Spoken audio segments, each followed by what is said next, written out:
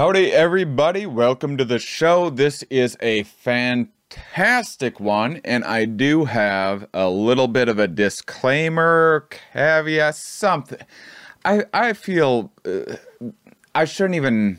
I wish we lived in a society where I didn't have to say a disclaimer like this, that it was already a given, that we already knew this, that we already had discussions about dark things like depression and death and suicide and murder and every other dark thing. I think that not talking about things doesn't do anyone any good. But I was, you know me, I'm a pretty, I'm more than happy to make myself vulnerable. I think I just have a penchant for exploring every nook and cranny of my psyche and exposing all of the little bits of darkness here and there, and maybe even romanticize it a little too much, and maybe sometimes tend to overshare a little bit. But just because it did, the issue of suicide got brought up in the show, talked about with my guests, they thought it would be a good idea just to let you guys know that there are plenty of resources which we're including for suicide prevention. If it's something that you know you're actually thinking about. Something taking action on, rather than just having a fun philosophical discussion about the amazing amount of abstract ideas and complex existence that we find ourselves in, and the temporariness of it all. And but if you're sitting there actually thinking about taking action, before you do, first off, not during a pandemic. You wait till a pandemic's over. Jeez, this is a passing, transient thing. This is, you know, this is hard. This is a difficult time. You at least wait until the dark period's over, and then you reevaluate things from there. That's just my advice, is not being a professional in any way. That's the advice I would give anyone. Like, now? Really? What terrible timing. You're not even giving yourself a chance. Life might be the grandest. This incredible. It's going to make all of these changes in the world. Things might get worse, but this might be the catalyst for all of this positive change. We don't know. We do know that it will have a tremendous change in life. And, you wait till COVID is behind us before you make some permanent choice like that, for crying out loud. That's just logic. That's just reason, And I wish that we could have more conversations. I think the world would be a better place if we were able to have more open conversations on this subject. I can promise you, and if there's not already research out there, I am very confident that research would reveal, this doesn't cover every single case for every single person, but I can promise you that would reveal that more that we normalize having these conversations, the less suicide would actually happen. I truly believe that. That's why I share these things. That's why I want you to know that you aren't alone out there if you are experiencing these things. But if you think about taking action, you're sitting there planning things, before you do that, talk to a professional. I'm not a professional. I'm not a professional. Like, come on. I shouldn't even need to explain that. But talk to a professional, for crying out loud. All right? Do me a favor. Suicide prevention is 1-800-273-8255. They're available 24/7 and 7 days a week, 24/7. I'll forgive myself for that one. It's fine. Doesn't matter. So these are all recommended by my guests, just for handy resources that they support and recommend. Suicide Prevention Lifeline.org/chat is a free online chat staffed by professionals. It's free. Check it out. Maybe you're just curious. I'm kind of curious. I might check that out. You can also text 741-741. Ooh, 741. That's just the left side of the beep, boop, boop. For crisis text support, crisistextline.org to message them through Facebook or chat online. So there you go. And by the way, if any are worried about me or something like that because of the things that I express on here, that's very sweet, very kind of you. I would say that I'm probably a little more worried about people that aren't comfortable expressing themselves and maybe hiding some things, or the people that we should really kind of be vigilant for and be mindful of, and see if we can create safe spaces for them to open up. Because from my end of things, when I get to actually talk and express these things, it's the best that I feel in life. I love sharing these conversations and one of my great joys in life. So please don't be worried about me when you hear me talking about different suicidal thoughts and stuff that I've had in my past. Only sharing. Just think it's interesting. That's all. All right. So just a little disclaimer for you. I hope you enjoy this episode. It's a really fantastic one. Did I say that? How often do I say, I don't know. This time I mean it. I don't know how to... Is there anyone out there? You guys listen to any podcasts and the hosts are like, you know when it's a doozy and you know when it's a real good, exciting one. Do you know? Do I have a tell? This is, these two, here's how you know. Because this was such a fantastic conversation. And Daryl and both my guests, Sarah as well, if she has other things to promote in the future. But Daryl already has a second book in the works, and as soon as that comes out, I promise you, I'm going to have him back on, because these two were absolutely fantastic. So enjoy the show. Thanks for watching. Thanks for listening. You guys are super cool. I hope you are hanging in there, and this is an especially... a rough time of year for a lot of people, and an especially rough time globally for a pandemic. So I hope you're staying safe. I hope you're staying sane-ish. Sandy's slightly overrated in my opinion, or what our idea of it is. But I hope that you're well. I hope you're not struggling. I hope you're not suffering. And if you are suffering, I hope you're still finding ways to thrive within that suffering, which is the subject of the show today. You guys are awesome. Thanks for watching. Thanks for listening. Are we? Yes. Where are we? Here. Why are we here? Not entirely clear. We are misfits thrust into existence by random chance, with no hints at all as to how we're supposed to make sense of it all. It's immensely bizarre. Here we are. Hello, everybody, and welcome to the Here We Are podcast. I have a very special episode today. We have two guests joining us, authors of the book, The Courage to Suffer, a new clinical framework for life's greatest crises. Please welcome Daryl and Sarah Van Tongeren. I said it wrong, didn't I? It's more fun that I said it wrong. What's it? How do you pronounce your last name? Van Tongeren, like a grin. I wanted to make it. What's the chocolate bar? Toblerone or something? Toblerone. Yeah. Toblerone. We could be the Van Toblerones. That'd be even better. Well, you guys look so sweet that you can see the association, Yes, that's right. creating confusion. confusion.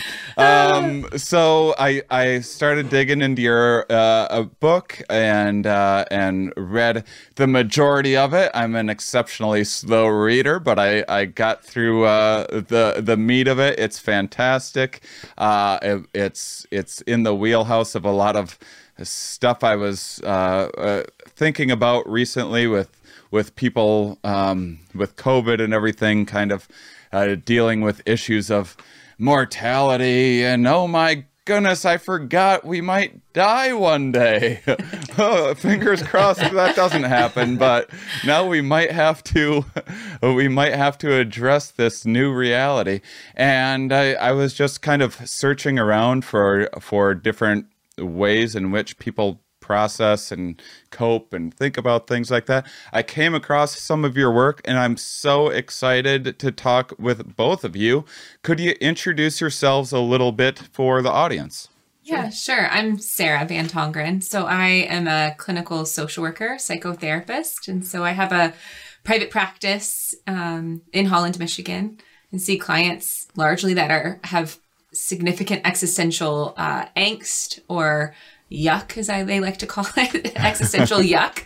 And that sort of became a specialty of mine throughout my career, just in the various fields I worked in, whether it was medical social work, working with people who were terminally ill, the foster care system, interpartner violence shelters. So it sort of was this book was a compilation of a lot of the clinical work, and then honestly, a lot of the conversations we had over the dinner table. So... And before we get to you, Daryl, is it okay for me to use existential yuck now and try to popularize it, or are you staking claim on that? No, just, TM and then just reference me. That's great. Sure. I love that. And I'm Daryl Van Tongeren. I'm an associate professor of psychology at Hope College. So I do research on kind of really big issues. So things like meaning in life, religion. Well, it started off as terror management. Yeah. That's how it started. Right. I got into all of this by studying with Tom Pazinski, who is one of the founders of terror management theory, which is a broad social psychological theory that suggests a lot of what we do as humans is oriented around the fact that we realize we're going to die. And there's a huge amount of anxiety that results from that awareness. And so that kind of launched me into the field of experimental existential psychology. And I've studied meaning in life, religion, and then virtues like forgiveness and humility. So things that people think they like to talk about, but are usually conversation killers when you're on an airplane. Yeah, like we go to a dinner party and, everyone wants to talk about it until then they don't want to talk about it. Yeah. It kind of kills the mood a little bit. See, this is, I guess a lot of people are the opposite from myself, because I've been searching for these conversations my whole life. This was like a huge source of frustration for me as a child, where I would want to have, or not even... Yeah, even especially my younger years, teenage years, stuff like that. But even early on in life, I remember having, looking back, pretty natural, just big questions. What happens when you die should come along with, where do babies come from? And I think these are like pretty natural. I think kids are going to think of these questions regardless of of anything you do to prevent it. And I usually felt people were apprehensive about talking about them. They're often dismissed, and I think it's why I got into smoking weed as a teenager, because that was the thing that like loosened people up enough to be like, what is the universe? Yes. Well, you're like, I was asking that this morning. Yeah. It was just like, fine, I'll get high. If we could talk about death. So terror management is, because when you say that, I think about error management theory, but it's not the same as that. No. No, it's not the same. I mean, I can give you kind of a brief overview. It just rhymes. Yeah, it just rhymes. That's the only thing. That's it. So it sounds like you're interested in it. So terror management theory was developed by Tom Pazinski, Jeff Greenberg, and Sheldon Solomon. So 3 social psychologists who did their grad work at University of Kansas and who read Ernest Becker's Denial of Death. Mm-hmm. So this Pulitzer Prize winning cultural anthropologist writes this book about how the majority of human motivation is focused around this idea that humans have, they're like every other animal in that they realize that they too are going to die, right? So every animal is going to die. Humans are no exception, but they're different from every other animal in as much as we have superior intellectual capability and the capacity for self-awareness, right? So we can mentally time travel. We can think about what we're going to be doing in a week, in a month, in a year. If you go far enough out, you realize you're going to be as old as grandpa, and we just buried grandpa last week. So if that happened to grandpa, that's going to happen to me. So that should create the potential for overwhelming anxiety, right? Like, as they say, we should be like clutching for anti-anxiety medications the sizes of like small backpacks, right? We should just be cowered in fear, realizing that no one's going to remember us, right? We have no more significance, as they would say, than a lizard or a potato, right? But we don't like. That's a very uncomfortable reality for us to engage in. And so the way that we manage that existential anxiety is we create these cultural worldviews. And these are ways of seeing the world that imbue our life with meaning and significance, right? So I am making a difference, right? I am going to live on, right? So this happens either through achieving symbolic immortality. So everyone's going to remember me because I was on this podcast, and this podcast is going to live forever, right? People can access me, and in some way, my memory, my consciousness will live on, right? I'm going to donate a lot of money. They're going to rename a hospital wing after me, right? I'm going to endow a scholarship that people will remember, or through literal immortality. And that's where religion has cornered the market. Right. The only thing better, the only way that you can beat death is just by saying that death is not permanent. Right. So like by promising that you're going to live forever. And yeah. Oh, that's always just been such a. I was raised really religious, and I need to. I sometimes need to be walked back because I went through the stages of like being a very angsty atheist as a teenager, and then. First not knowing that was a thing, and then once I was like, why isn't everyone this? And then and then eventually like learning enough about evolution to have an appreciation for how many of these belief systems evolved, but it did always seem like a little bit of a it's a weird product to sell, to go to church and be like, hey, give me some money now, and you get everything you ever want after we deliver this package to you after you die. Yeah, I think that's the interesting thing. And then when you think about religion as it can answer some of the core existential fears we have, you can sort of understand how it came about.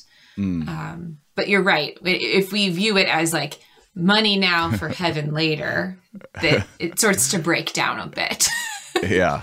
Yeah, I mean, religion really is like the total existential package, right? So like what we talk about in our book is we say that there's like these 5 core existential fears, right? That everybody has to come to terms with. So like one is this idea that what's called freedom or groundlessness. So we live in a world that's completely uncertain, but we have to make decisions and bear the responsibility for those decisions where there are like an infinite number of choices. Which is why and COVID will hit on each one of these, which is why the world is in a state of existential yuck. So let's just call that. Well, it's so amazing to that when I reached out and I looked up your book, I noticed that was released in February. Like, what an incredible... Right before it. Actually, like the official release date was Monday, March 9th. And then March 13th is when we were at Michigan, was like just on fire. And so everything shut down on the Friday the 13th. You guys are like the person that that started like a online gardening company like 3 months before COVID or whatever. Like, hey, we just wrote a book about suffering. Oh, look, world, all of the suffering, the most of it that we've experienced in our lifetime. That's true. It's true. We did not foresee that when we started writing it, 3 years ago or whatever? Gosh. Okay, so you guys aren't behind it. You guys didn't plan well, I mean, we were in that's the official story. The official story is it's coincidental. Yeah. Our publisher is very powerful. So we have to try. You were saying groundlessness. Yeah, we have to make decisions where we don't know if it's a right decision or not. Right. And in COVID, it's like, well, should I visit my friends or not? Is my family safe or not? Even the flip side of what I'm seeing that the existential anxiety that's created when you have no plans. And you have to stay home with yourself and there's nothing else to do. And you feel like you've watched all of Netflix. So like what I've seen this existential anxiety raise when there's like this boredom, this ultimate freedom of time that people don't know what to do with. And so that actually creates like ultimate choices of what to do. Yeah, that's a common report. I haven't experienced any boredom whatsoever in the 9 months. This has been the most exciting and dark adventure that I've ever been on. But that's an exceptionally common thing. I also had started addressing my relationship with boredom a couple years ago because I realized it was the thing that got me in lots of trouble. I'm a bit of an adrenaline junkie and gambler, not so much like going to a casino, but just taking wild chances with my life and career and everything else. And so I was already kind of on the path to addressing boredom. And so it's like, oh, this is what I've been preparing for. Yeah, you've been preparing for this. So you learn how to sit with the anxiety. Yeah. Yeah, that's impressive. Yeah, because most people haven't. We live in a world that is constantly inundating us with all sorts of opportunities to not sit with our anxiety. I think that early on in my life, being from like Pleasantville, Wisconsin, my fear was like having this ho-hum existence of like a 9-to-5 thing, and I didn't have much respect for that as a child that I do now as a 40-year-old adult that is probably going to be applying for a 9-to-5 job like anything now. But I think I just kind of realized that I started reframing boredom as this place of actual like security where obviously things aren't that bad if I'm bored right now. I've managed enough issues in my life if I'm able to feel boredom. So I actually was able to reframe it as a sense of comfort in a way. Yeah. I like that. Yeah, you had met all of these other needs, either physiological or psychological needs. And you're just like, yeah, I'm set. Like, yeah. That's interesting. So when you say groundlessness, though, how exactly are you defining that? Are you like, one of the things that I really find myself obsessing over is this idea of learned helplessness, of just kind of this complete lack of both predictability and control. These big main very testable stressors in life. There's other stuff going on too, but those are the major players. Is that kind of what you're talking about with groundlessness? Control is actually another form of an existential fear. I see. So yeah, I think the way that we think about it is groundlessness is the realization that you live in a chaotic, unstructured world, but you have to make decisions and bear the responsibility for decisions in that chaotic world. Yeah. So like your decision to do this podcast, you saying yes to this means you're saying no to everything else. That bears a lot of responsibility. And sometimes people can't handle the fact that they've entered into realities that foreclosed on other potentialities. And so often even the option of not choosing is a choice, but people don't often see it like that, where they, like they'll say, well, I'll keep waiting. Well, you're still choosing something. But we like to, we like to think about that you're choosing this because for various different reasons. So I have this nasty habit as like being not always the best host in the world of like, I read enough of your book to know that this particular thing I'll know the talking points that I should be bringing up. And then at the same time, I'm like, but also, can you help me? And one of those things that you just mentioned is a thing that comes up. One of the things I'm trying to address in terms of finding balance and staying productive in my life, as everything that productivity was to me in my routines were like traveling from city to city, 3 cities a week, and now I'm like stuck in one, and it's taken this whole other. And so this was always an issue, but it's been heightened by this idea that no matter what I'm working on, so you just mentioned what else could we be doing instead of this podcast? No matter what I'm working on, I'm always just beating myself up for whatever it is that I'm not doing. Mm-hmm. And I was always like this for this. It sounds like this is just a pesky part of the human condition. Yeah. But I remember being in school, like I refused to do homework. I would like learn math if I was supposed to do English homework, or like read if I was supposed to do math homework. But like you just can't. Whatever I'm doing, I always want to be. I'm always so focused on the other thing. Yeah. Fix me. Yeah. Well, it sounds like you've touched on like a second existential concern, which is identity. That's what I was going to say too. It's an identity thing of like, who are you? And so we often look at these external things, like I'll say this, we traveled all the time. I think we were often gone maybe 3 of the 4 weekends. It was constant. And so it became this identity thing.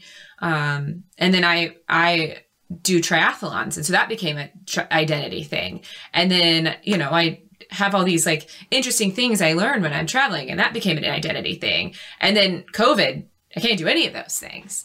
And so I was sort of in this existential identity question when this all happened too, of like, who am I? And then what actually makes me me? And so when I think about your situation of like, this is a sort of a chance for you to ask yourself, like not only who are you, but like who also do you want to be? And then all these existential things that we posit in our book, which is they call this like sort of the secondary wave of positive existential psychology, or positive psychology, is all of this might be pointing to a greater thing, is what actually gives your life meaning, what fulfills you. And so maybe for some people, and maybe in all this, what I've learned about myself is that actually all these things that I thought were so essential to the meaning of my own life, actually my life's quite meaningful even without them. And so it bears the existential question of who am I without those things? I don't know how you do it without doing triathlons. I eat a lot more bread these days. Courage to suffer. I mean, easy for you to say. You clearly just enjoy suffering if you're doing triathlons. Yeah, fair point. So... do you run into one of the things that I don't know if you mentioned in a section that I didn't get to, is I can think of a lot of like, I've built an idea of like where you guys have as well. You want to help people. You have a career. You're an author. You have these different identities. I have like several different identities and various things that I've tried on in life. I've been successful with some of them, and even when I have success, I'm like, oh, that's kind of like embarrassing. Is that who I am? Do I really care about I don't know if there's like imposter syndrome or something that comes along with that.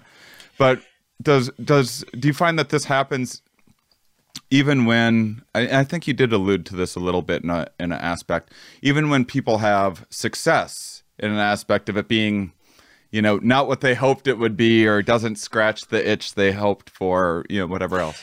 Yeah, it's like that famous Groucho Marx quote, I think. Like, I refuse to be part of a club that would have me as the member, right? Mm-hmm. So it's like sometimes we're so striving towards something, and then as soon as we get it, we're like, oh, well, if I could achieve it, it must not be that special, because it had much more appeal when it was elusive. I think part of addressing the existential reality of identity is shifting from external contingencies of self-worth into internal contingencies of self-worth. And by that, I mean, rather than saying, I'm going to be a person of worth if I do X, Y, and Z, realizing that you're just a person of worth, full stop. Mm. And then there can be other things that you enjoy doing. They can add value to your life, but they don't make you any more significant, any more worthwhile, any more important. And I think as long as people continue to chase external contingencies of self-worth, external versions of beauty or of power or of money, it's never going to satisfy. Well, it's the hedonic treadmill. Right. So you just keep wanting more and more and more. And, the book won't be enough, or the, one triathlon's not enough, or certain amount of money isn't enough. The house isn't enough. We do this in life. It's what capitalism. It's what capitalism sells us. I want to identify as a bottomless pit of want. That's right. Hooray! I achieved. I did it.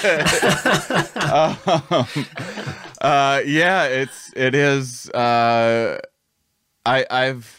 I've told people.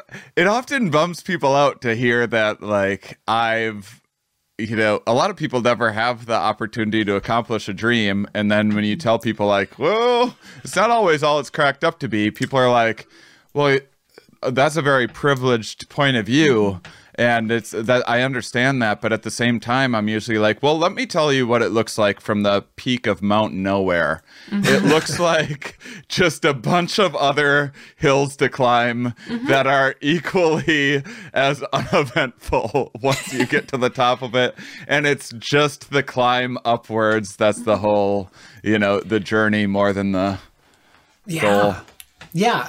Yeah, absolutely. And I think it happens on like beyond just career. Like even if, I remember the first, I run marathons too. So like the first time I ran my first marathon, I actually was like sad after it was over. And I looked back and I was like, it wasn't actually the marathon that was that fun. It was like the months of training, like the anticipation, right? Like the working up to that. Like once you got there, then you were like, oh, that was it. Like it was just uncomfortable for 4 hours. Like that was just horrible. Right? Yeah.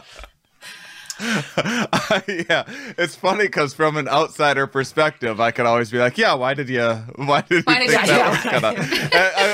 I'm sure people think about that all the time. Like when I'm on stage, like doing comedy, people are like, and I'm like, "No, you could try it too." People are like, "No, why would you do that?"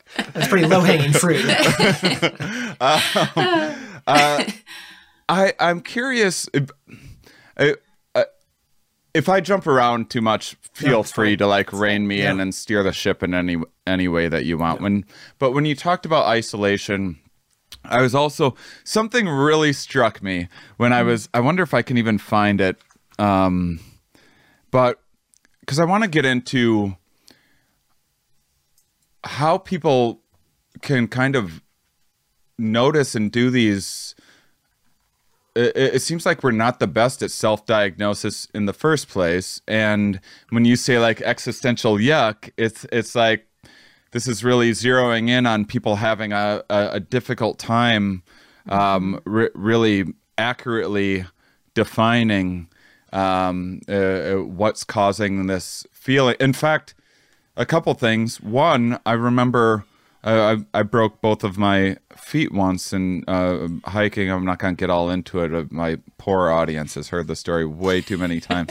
But as someone who's had chronic depression for 30 years or something like that, and I manage it pretty well. Anxiety negatively affects me a lot a lot more because I don't have as much experience with it. But anyway, it was the first time, it was like the least depressed I ever was, because depression is so associated with this fogginess of like, what's wrong right now? Like, I can't put my finger on it. And when my feet were broke, it was like, oh, I know exactly what is wrong with me right now. And there was like almost a sense of comfort in that. What I wanted to bring up was, and so you can touch on that, and then a number of the 20 other things that I'll throw at you until we're so lost that you don't remember the various good things that you were going to say in response to the 80 things a while ago that I said.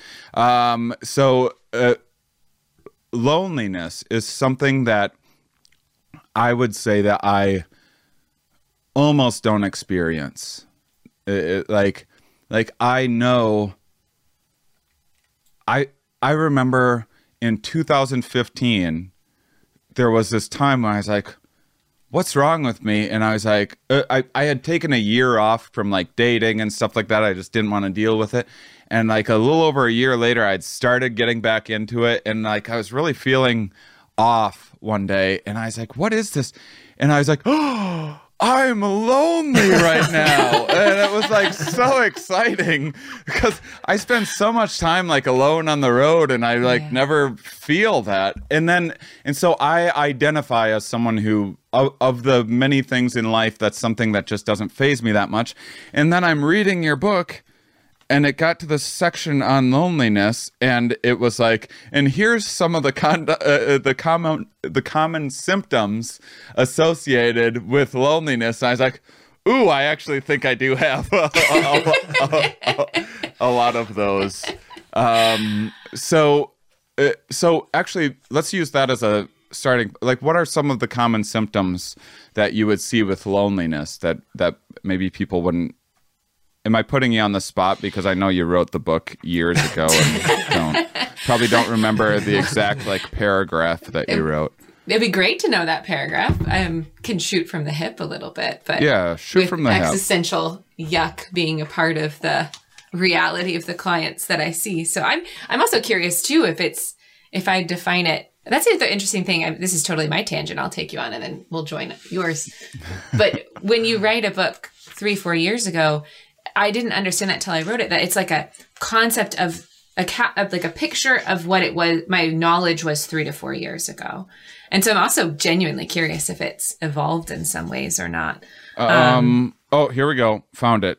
Symptoms, expressions. Concerns about isolation have profound effects on your client's daily life and interpersonal functioning.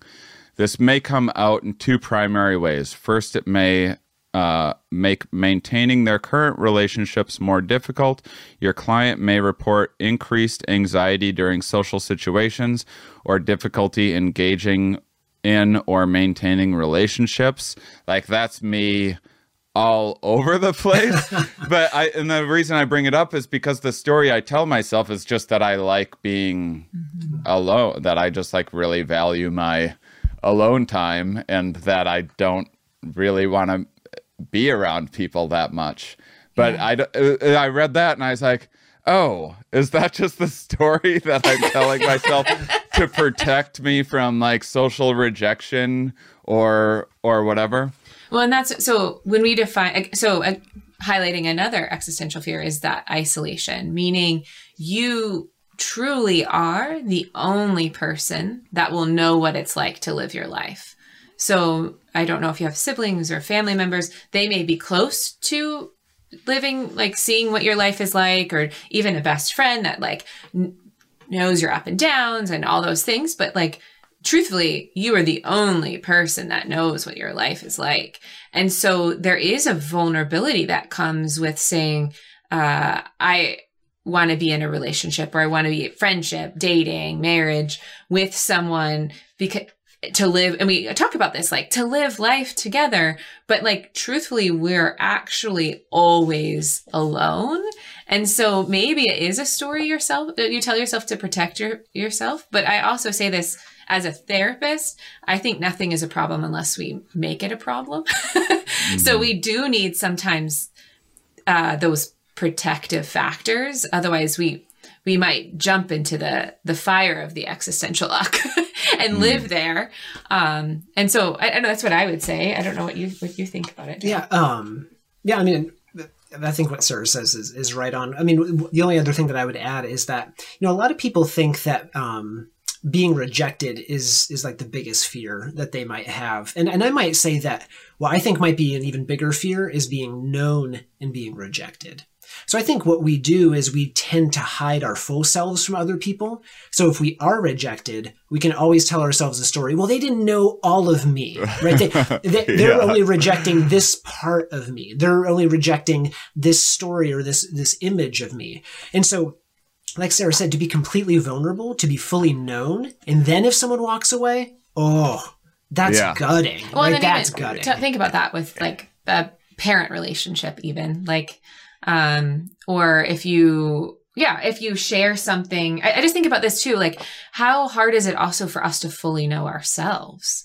Like that's so much work I do with my clients in therapy is being honest with ourselves.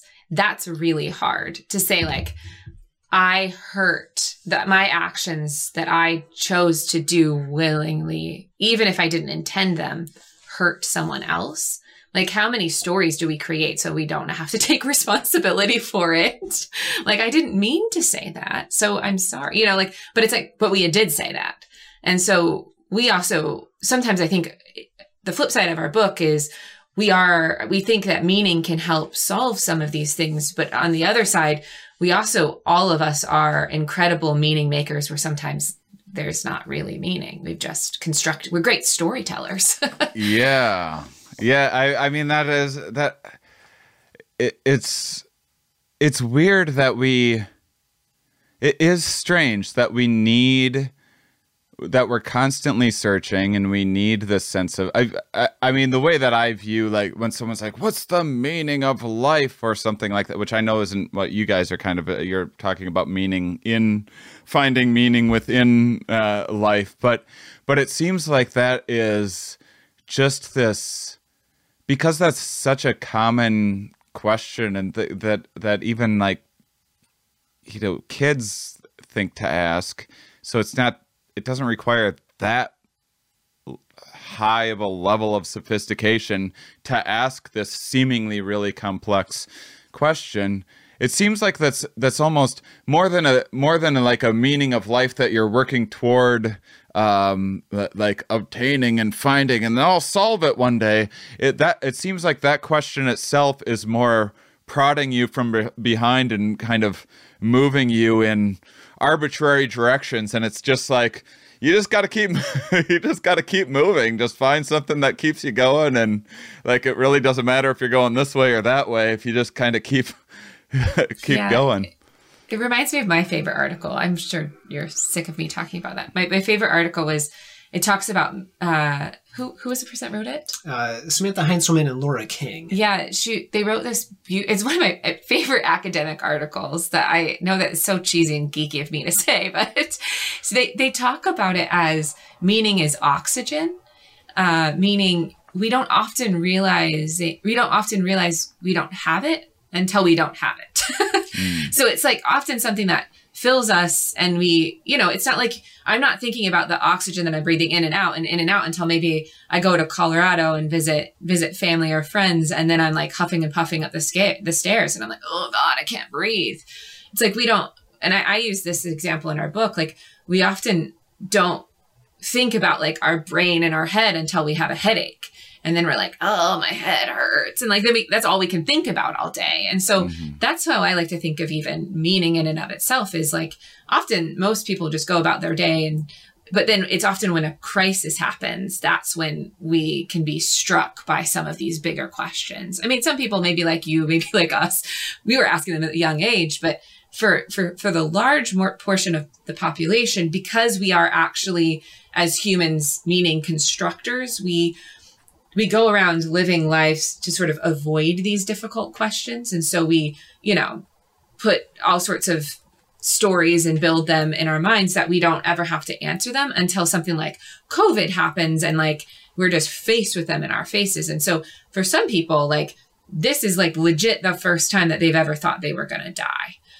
which blows my mind because I think about that every day when I wake up. Like, oh, I'm still alive. You know, like that's how I am and sort of the way my brain works. But I think that's why often so many people are just struggling right now is because this is the first time that like they can't solve their existential questions with things they can purchase or buy or do or those kinds of things. Yeah, it won't stop them from trying. It won't stop them from trying. I mean, there is, and the kind of apophenia and the over-perceiving patterns and assigning meaning where there isn't is also in full force right now as people are grasping to their, favorite conspiracy, this and that, and everything else.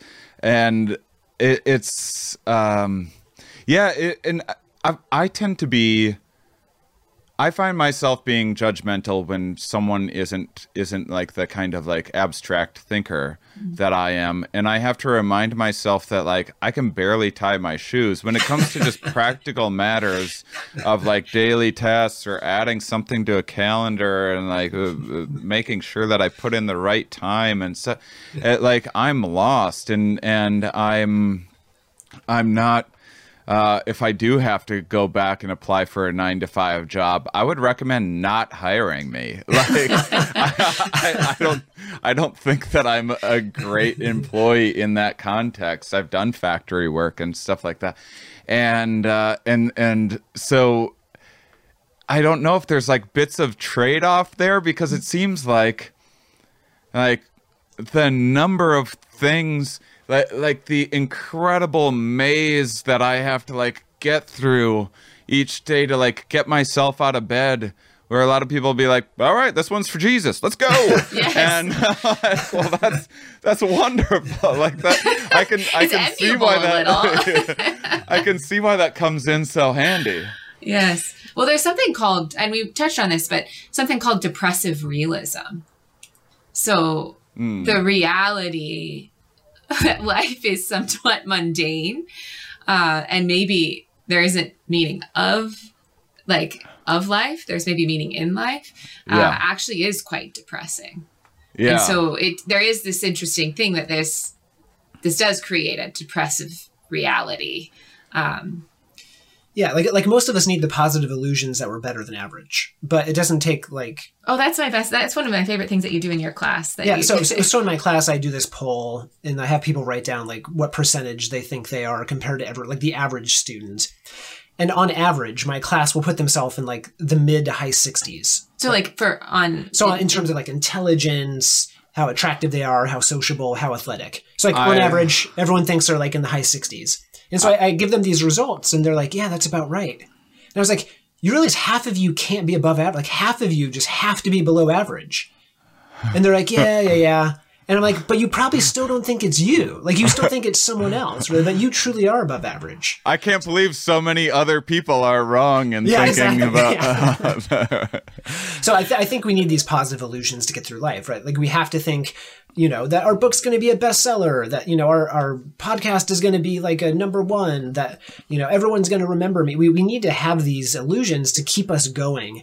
But the folks that cash out, right? And it sounds like to some degree, you might have kind of gotten off of that. They on the one hand, they might be a little bit more depressed, but on the other hand, gosh, they're accurate. So if you're like, I don't know, like I might be kind of medium or average, like you're not going to be as disappointed. Like when life comes calling. Well, I also like to think about it too as like meaningful, like in the sense of, I think there's pleasure involved in just doing a podcast or like I like to paint. I am terrible. Like I don't want anyone to ever see what I paint. And that's not the purpose of why I do it. I just feel like a little kid when I do it. And I makes me so happy. And it's a way I get through these terrible Michigan winters where it's so gray. I just like the sound and the feel of the brush strokes, but I'm not doing it because I'm planning on being some like famous artist. So there's also something that maybe I think depressive realists also get out of it is just some pleasure sometimes that maybe those meaning makers are, those sort of false sense of overindulgent meaning makers, maybe that they don't get. I'm not sure. One of the things that you talk about is coherence. And if you could talk about that a little bit, because I would say of the things when I'm reflecting, this is one of the things that has been really valuable to me and is a huge source of frustration in my life. And it's one of the illusions that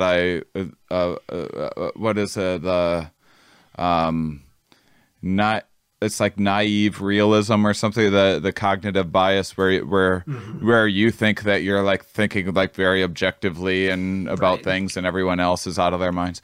So I'm probably suffering from that a bit, but I just like if I'm playing a board game, I don't care if I win or lose the board game, but I get like really hung up if someone like uses a strategy that like is just makes no sense. I get like hung up on like, do you not understand the rules of this game? Like, what are you missing here? That like, did I not explain this correctly? Like, why you would not want to play euchre with? Yes, you don't want to play euchre with me. Then that's for the listeners. Euchre is a Midwest card game that only exists in the Midwest. That you may not. It's a bit like spades or clubs or something. Oh man, now I want to play virtual euchre with you guys. That's right. Just it depends on whether or not you want to be my partner. That's the thing. There's a game Tichu, by the way, that's a more sophisticated version of a euchre. Oh. But to me, this is when you talk about what was the depressive realism.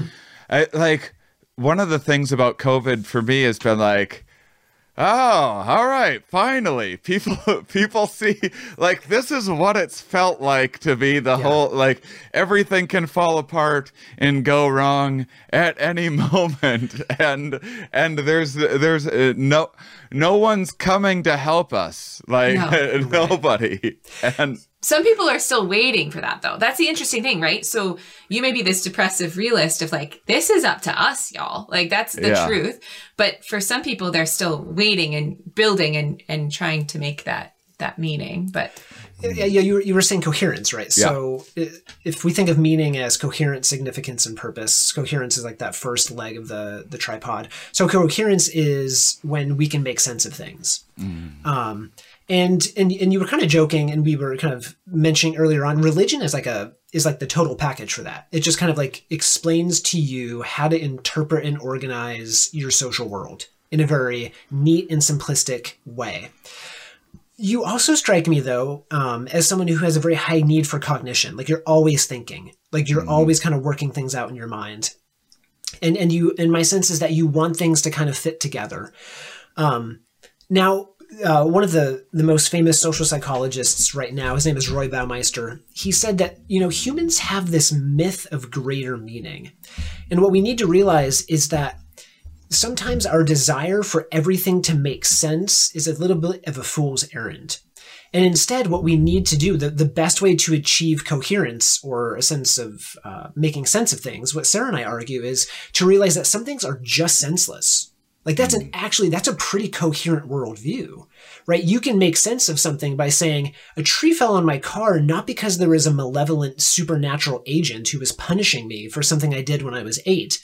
It's more of just the tree broke. I happened to park there. It fell in my car. Like some things are just random.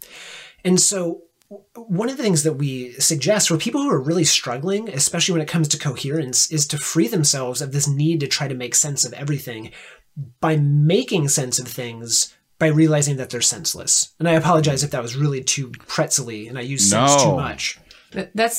So one of the things in our book is we tell our personal story of sort of, we have our, like the professional pedigree and all that stuff. But I think what really pushed us into this, because again, we have all these theories in psychology about suffering that and we were going to therapy and all this stuff and it just wasn't working. We're like, this stuff is just bullcrap. Like, it's terrible. It's not like it was written by some some guy who's never struggled before in his life. So that was part of our attempt to try to put this work out into the world, is to say, like, we need to put this needs to be better. It's just terrible. I would love if you could share your story a little bit, because this is like from sorry to I mean, from an outsider perspective, it's one of these like this is one of these like richly like beautiful scenarios of like we all get to benefit from your unfortunate suffering.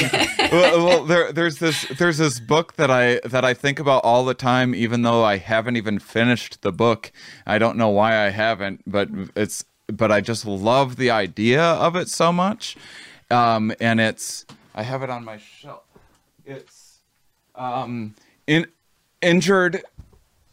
Injured Brains of Medical Minds, and it's all stories of people that, like, this person researched Alzheimer's their whole life, and then they got Alzheimer's, and then they were able to like report and talk about the experience of having Alzheimer's from both a personal narrative, and they brought in their experience, all of their training and understanding to it.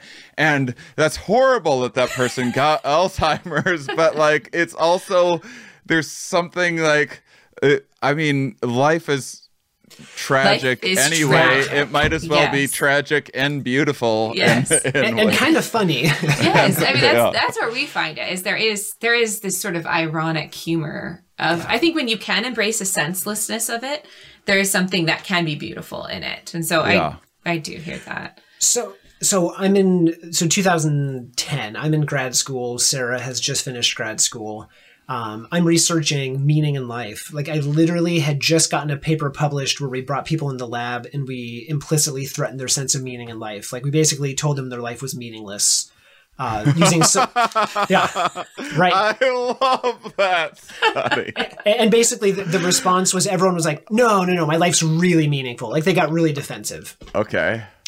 And so this is so that's happening. And then I'm working with children who have a long-term terminal diagnosis. So like muscular dystrophy, cystic fibrosis, horrible diagnosis, that they basically, the life that they have is getting worse by each year, passing year.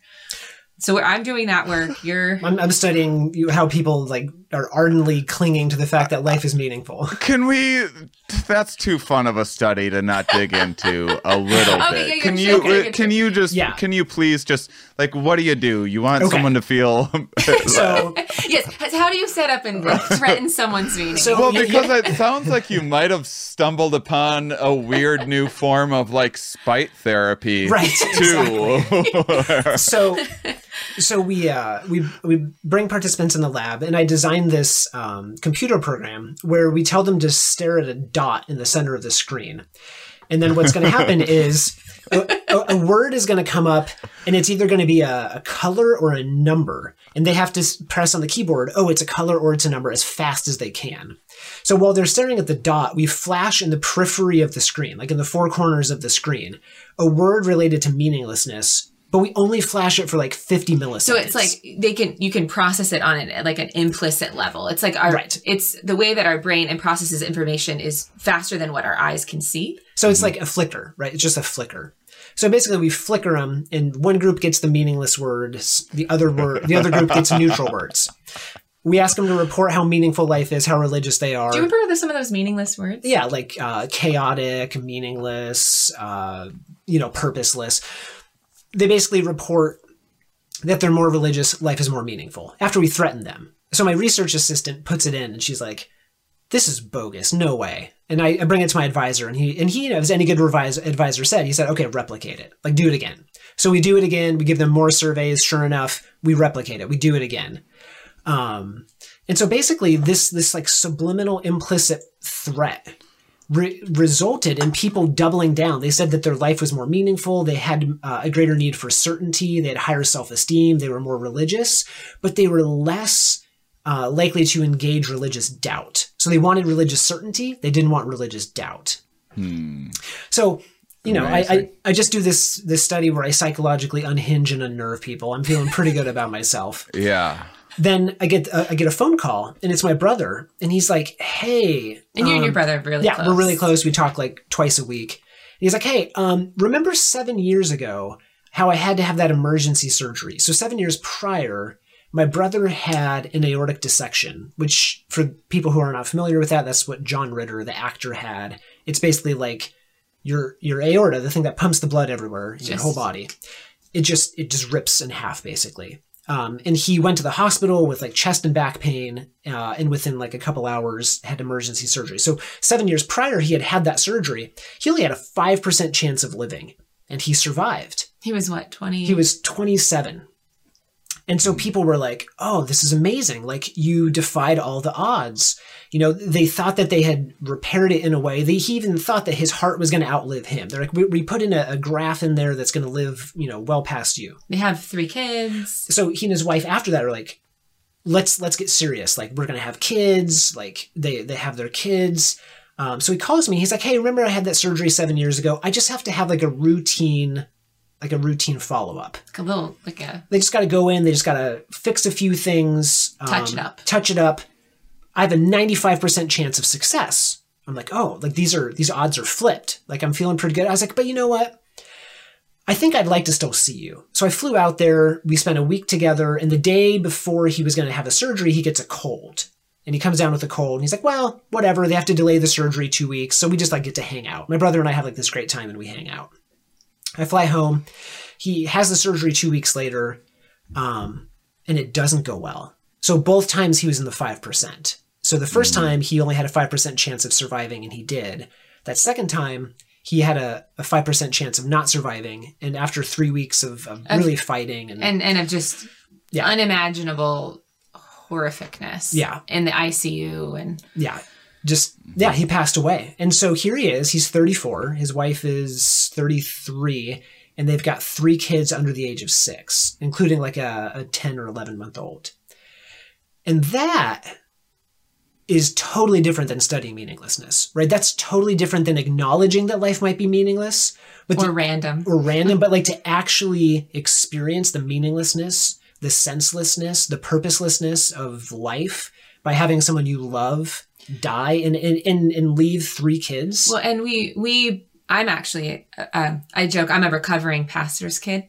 So I grew up very religious myself, very, what I would call it, very fundamentally conservative Christianity is what I would call it now, looking back on it. And then you as well were, raised very kind of conservative, religious. And so so there's that piece of this happening, and then how some people responded to it just felt like shocking. Well, at least he's in heaven. You know, those stupid things people say, like, heaven needed another angel. So I honestly, I don't know if you can cuss in this show, but I cuss. I was like, that's just bullshit. Like, are you kidding? Like, his kid needed a kid, like his dad here. Like, I don't know what you're saying. Like, and so it sent us for a tailspin. And then on top of that, your brother was still alive, fighting for his life in the ICU. And I remember when the doctor ran around the corner. Yeah. And he was like, who's a relative here? And like, I raised my hand, my dad, my sister. He's like, you all need to get checked immediately because we're pretty sure this thing's genetic. Mm-hmm. And so I got checked. My sister got checked. My dad got checked. My dad had it. And in fact, it claimed his life 2 years ago. My sister has the same condition, but she's being monitored. And so she's hanging in there. I've been checked so far. I'm okay. But at that time they said, "Oh yeah, we know that you're 27 and 28, but don't have kids because it's so genetic. Like, so all of Daryl's brother's kids have to get checked. All of his sister's kids have to get checked. Like every year. This is such a wildly genetic thing that has, but no genetic test right now. It's one of the ones that you can't test for. You just have to do symptom. So you don't know you're dying from it until you know you're dying from it. Wow. And so they're like, don't have kids. And we're just like, oh, that's like a big thing to tell people in their late 20s. Like, okay. And then, and that was like a colossal loss. But then we got some second opinions several years later. Well, it's a long story, and there's lots of marriage implications on that. But you're saying it, so and then it's okay. And no, it was like a big fight between us because I took it as like, this is the universe saying no. Yeah. And you're like, again, I think that meaning making piece. Yeah, I was like, well, but I want to be a dad, and this is what Right. I've always wanted, and like, and so we just approached it again. Talk about isolation. We went through a very similar thing, and both of us viewed it very differently. And then ultimately, I decided I did a thing of like, if the world is random and chaotic, and if it wants it, then sure, let's have kids. And then 2 years later of infertility, which was just, that's what, for me, it just was unraveling. And I feel like that was the thing I could no longer, like all the religious constructs of meaning that I had constructed before then, it just all fell. And so I talk about a spin of meaninglessness, I think. And that was part of it. Like I working with my clients whose kids were dying of genetic conditions, I realized I was pretty cold-hearted in my treatment towards them. I think I realized I didn't understand the grief that they were in or the shock that they were in, and maybe even some of the decisions they would make of like why they were searching for meaning so hard. And so I was filled with a lot more compassion after all of that too. On top of realizing that the field is very short in understanding suffering. Right. Like typical CBT approaches would be like, oh, you just have irrational thoughts. Well, like that's what would happen. So like our marriage was struggling, all this, we'd go to therapy and they'd be like, well, like literally a doctor told Daryl at one point,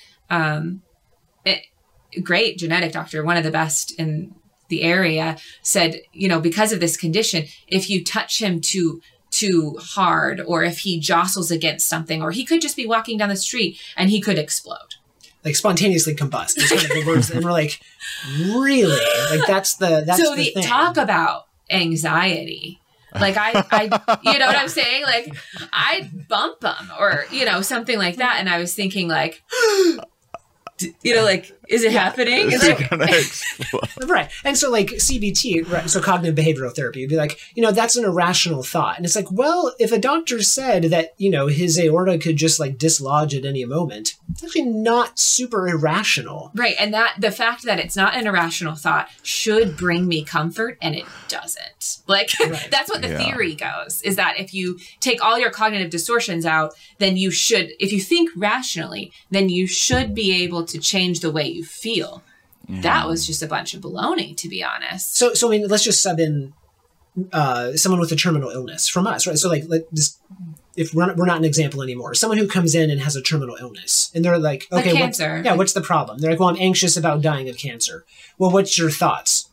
I'm gonna die of cancer. You're like, well, yeah, okay. Like there's no irrationality there. It's like you actually see the world pretty clearly, right? Like so people who have kind of ventured to the edge of the existential cliff and peered off and over, they actually have a pretty clear view of the way the world works, right? It's that depressive realism again, right? Like realizing that they're going to die.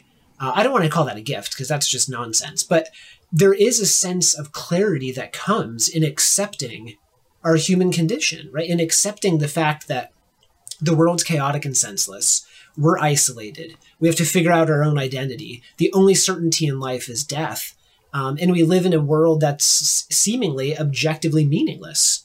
It's pretty clarifying.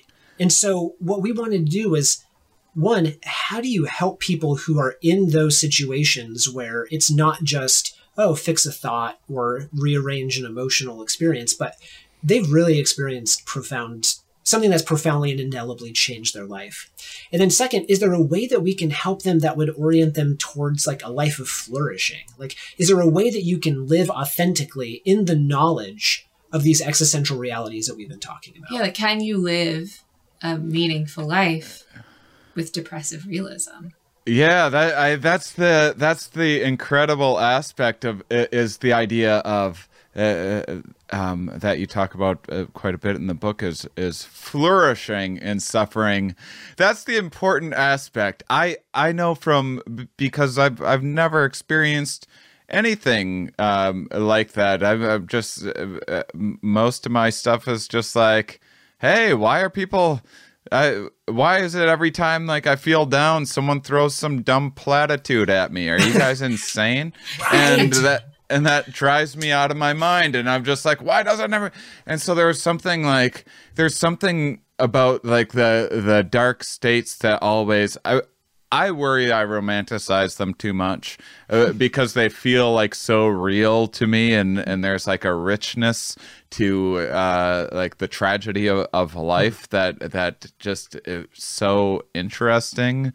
And I love chaos. Like speaking of books I haven't read, because I one part of my identity is haven't finished. Because part of my identity is never finishing anything ever. Is this book Chaos by James Gleick? I think that's his last name.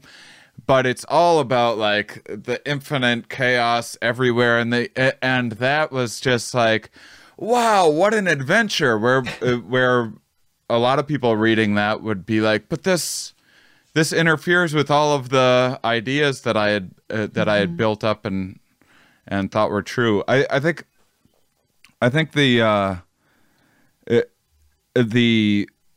reason why I bring all that up is because when I've erred, it's definitely been to the side of nothing's worth. All of this is pointless, so nothing's worth. Yeah, more of a doing. nihilistic point of view. And that's just as I've came to understand that it's just as delusional to to give up on looking for opportunities and purpose in life. And so it's such a flourishing and suffering. Those are the two things that it's acknowledging that suffering is there, and then also trying to move forward and make the most of a situation is so important. How much of this is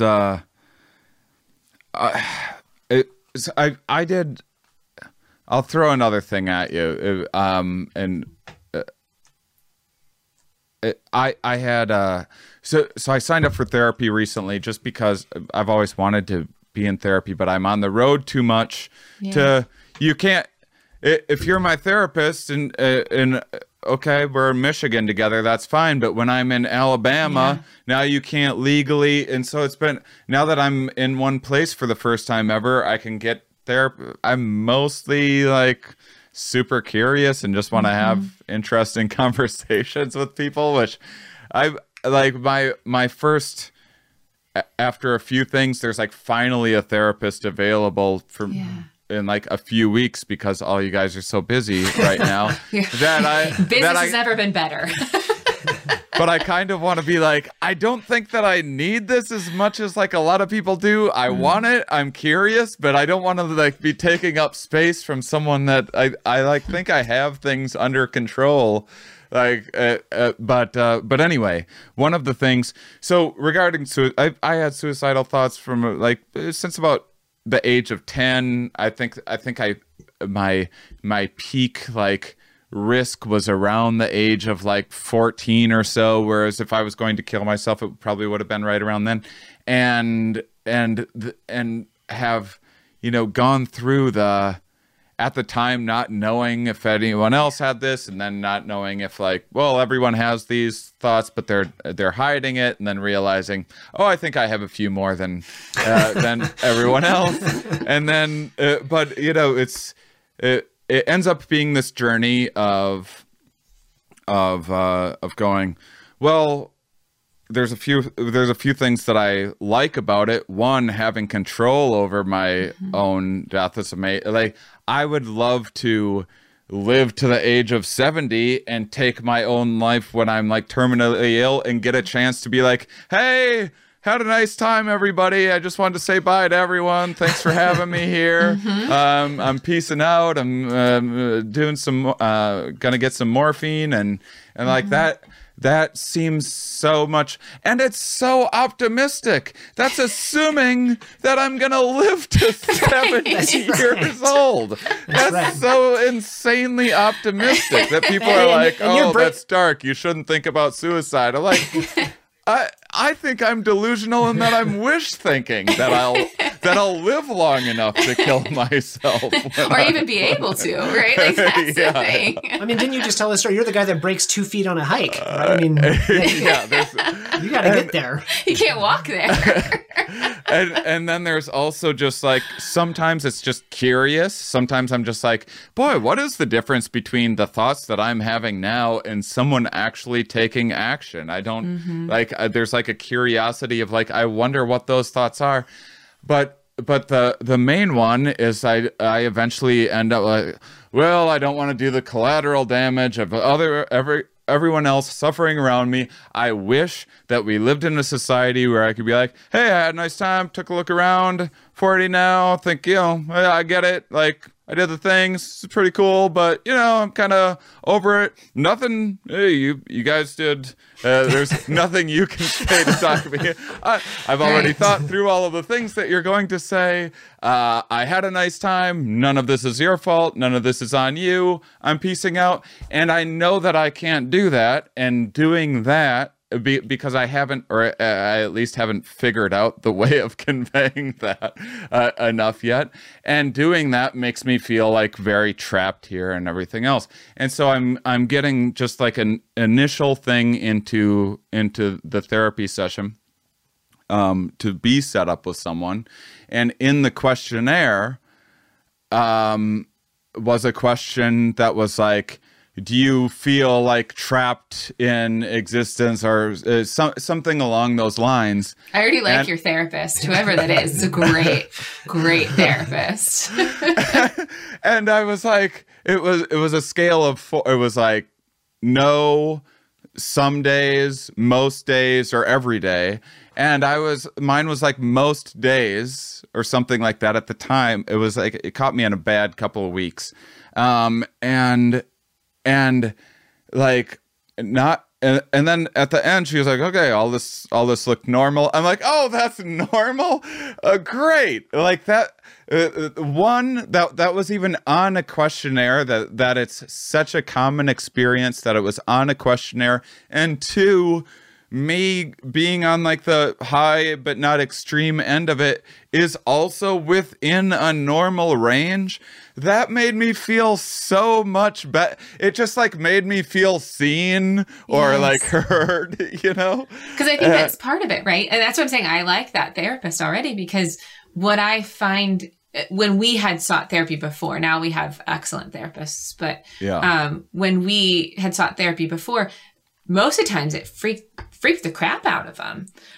Some of the stuff we'd ask or some of the questions, because some people cannot handle, which is why people give you platitudes when you're struggling or those kinds of things, because they actually cannot handle the idea that people suffer in general. And so the people that actually, and that's what we posit in our book too, is part of the work that we hope is to also educate therapists to say, you have to do your own existential work here too, because, believe it or not, therapists are humans. And so they have the same kind of death denial that everyone else does. And so for some people, they feel very uncomfortable when someone's struggling or someone's suffering. So the platitude is actually just because it shows more about them, that they can't handle the suffering. And so what I have seen is exactly what you're saying for my clients, for the people that have sat with us as we've struggled both together and individually, are the people that really don't say anything, but that can just allow our weeping and allow our angstiness and allow our questions to be explored. Those are the people that, first of all, I want to hang out with, but then 2, they're the people that I actually find to be the most authentic as well. And so, that the trapping and all of that, it's normal. I think it's part of our humanness. This is one of the stages that you talk about, and maybe we could touch on touch on this about, because I also kind of want to know. I mean, we've already talked a little bit about what is the difference between, you know, what the standard model was, and when you guys being experts in this were then faced with your own personal journey, what you found came up short, and what kind of revisions to those models in your book think that might help other people, maybe in similar situations or just generally. But then I also, when you, oh shoot, what did you just say? It was being authentic. Mm-hmm. So that's something that I have in spades, and like I think that a lot of people have like it and wish that they had more of it, but it also seems to scare people. Like a lot of my friends, when they ask me how I am, they're usually nervous, because like most people, when they're like, "Hey, how are you doing?" Most people will be like, "Good." And my friends know that I will tell them exactly how I'm doing in that moment. And sometimes, and so, but when I say that I'm feeling really good, people are like, "Oh, all right. Well, that he means it. Like, he doesn't just say he's feeling good if he's not feeling good." But when you talk about this, I thought maybe we could at least briefly, or as much as you want, talk about this journey of sunset, dusk, midnight, dawn, and daylight. Authenticism, kind of, where that is like toward kind of the end of the journey, right? Yeah, so that our hope is that is one of the end results of moving through suffering. So with sunset, what's happening is you're trucking along, you've got your cultural worldviews. Your cultural worldviews are the ways in which you're trying to make sense of the world, right? They're ways that kind of help address these existential concerns. And we specifically chose the metaphor of darkness because so much of our life and positive psychology really talks about like happiness and joy and gratitude. But we sort of posit, again, this is part of the second wave of positive psychology, that actually you can't know those things unless you do know the darkness. And so these metaphors are based in darkness, just as a helpful guide for the reader, clinicians, for people too. So when you're trucking along, you've got your worldview, you think that life is fair, that the world is just, that you're invulnerable, all that nonsense. Then suffering happens. It's a sting, right? It's a shock. And what that does is it violates those cultural worldviews. And what it does is it exposes them. And then many times it can shatter those assumptions that you've held. So then you kind of move into this phase of what we call like dusk. And the idea here is you have to kind of make a decision. And the decision point is whether or not you're going to accept reality. And so if like we're on the highway of suffering, this is where most people get off on the exit. And I'll say this is where most therapies stop. Right. They kind of want you to accept it. Most people are really good at ignoring it, avoiding the pain, numbing it out. Or they'll rush to accept it, like in the sense of like, I just accept that this is my lot in life and this is what's happened. But then they go back to the old, like the previous ways of thinking. So it's another form of like a ditch on the side of the road. If one ditch is nothing exists and like nihilism, the other ditch is like, everything's fine again because everything has a plan and a purpose. So they're both ditches on the side of the road. Right. Yeah. So it's like a superficial acceptance. That's not going to be helpful either. Because how can you accept that and then continue to hold the belief that you're invulnerable, the world is fair, the world is just?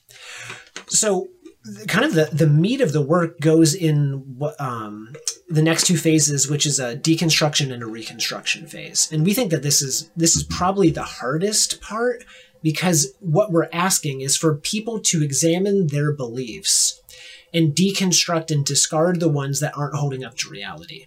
So if you believed in some type of benevolent, interpersonal, interactive God that always gave you what you wanted, that's probably not holding up to your reality if you got a terminal illness and have young kids. Right. And I'll get a little personal. I don't know if you feel comfortable with this, so you can totally edit this out if you want to.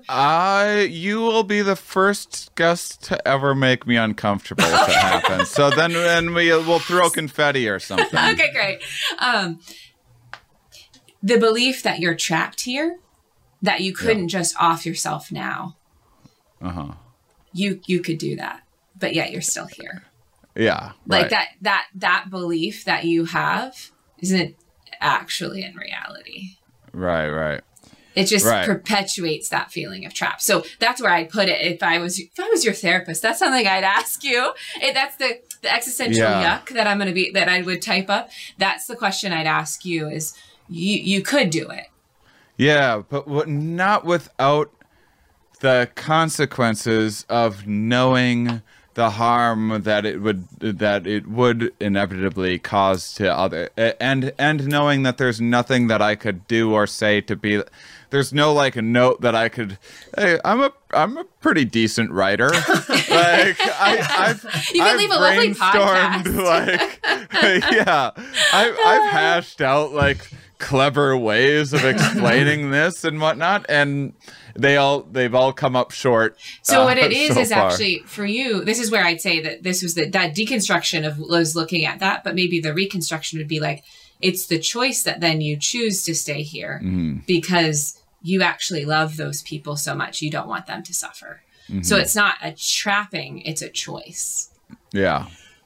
And that's where the autonomy comes in with reconstruction, right? So people who are deconstructing oftentimes feel victim to their beliefs.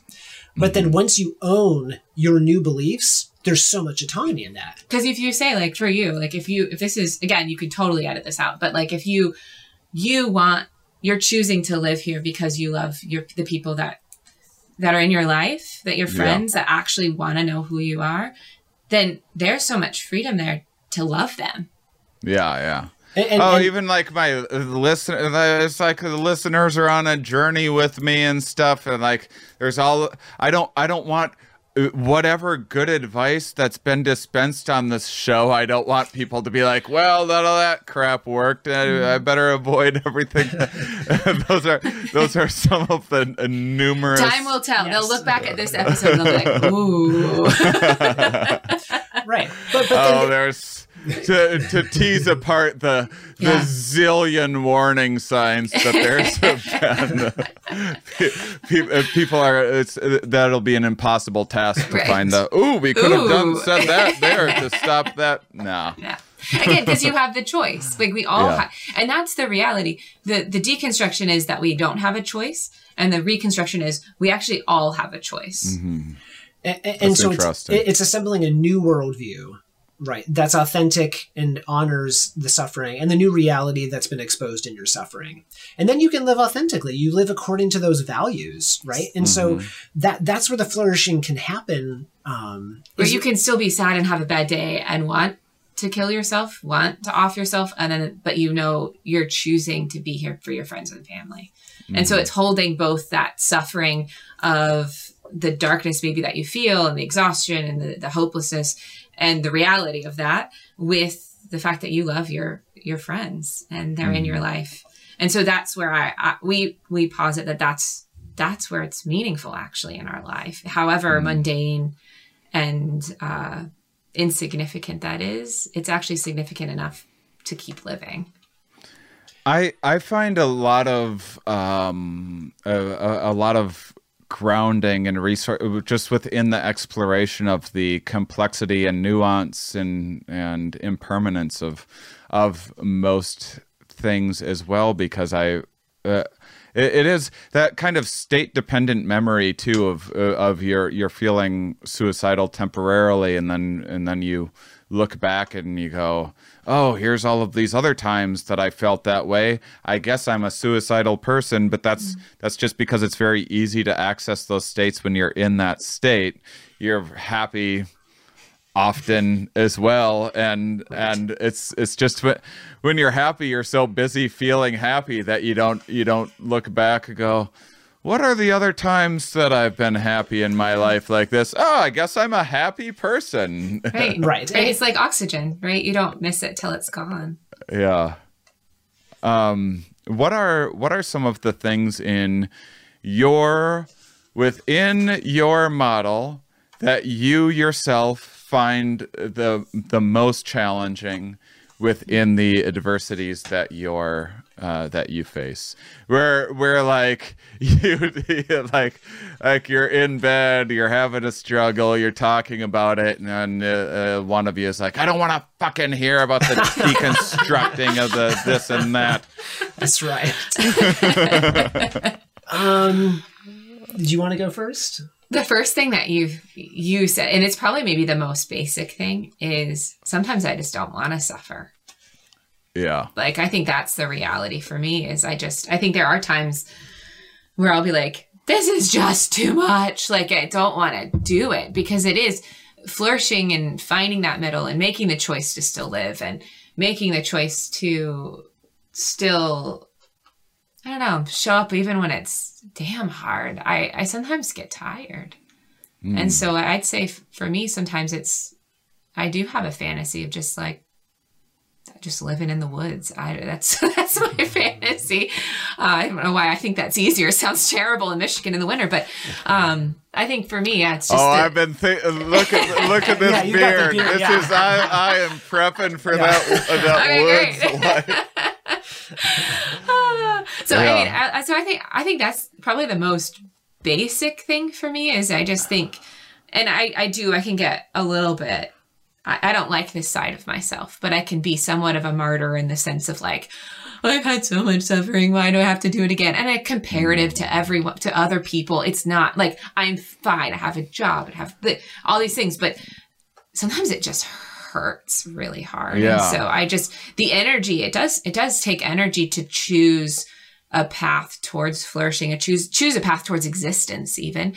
And so I think for me, that's where I find myself.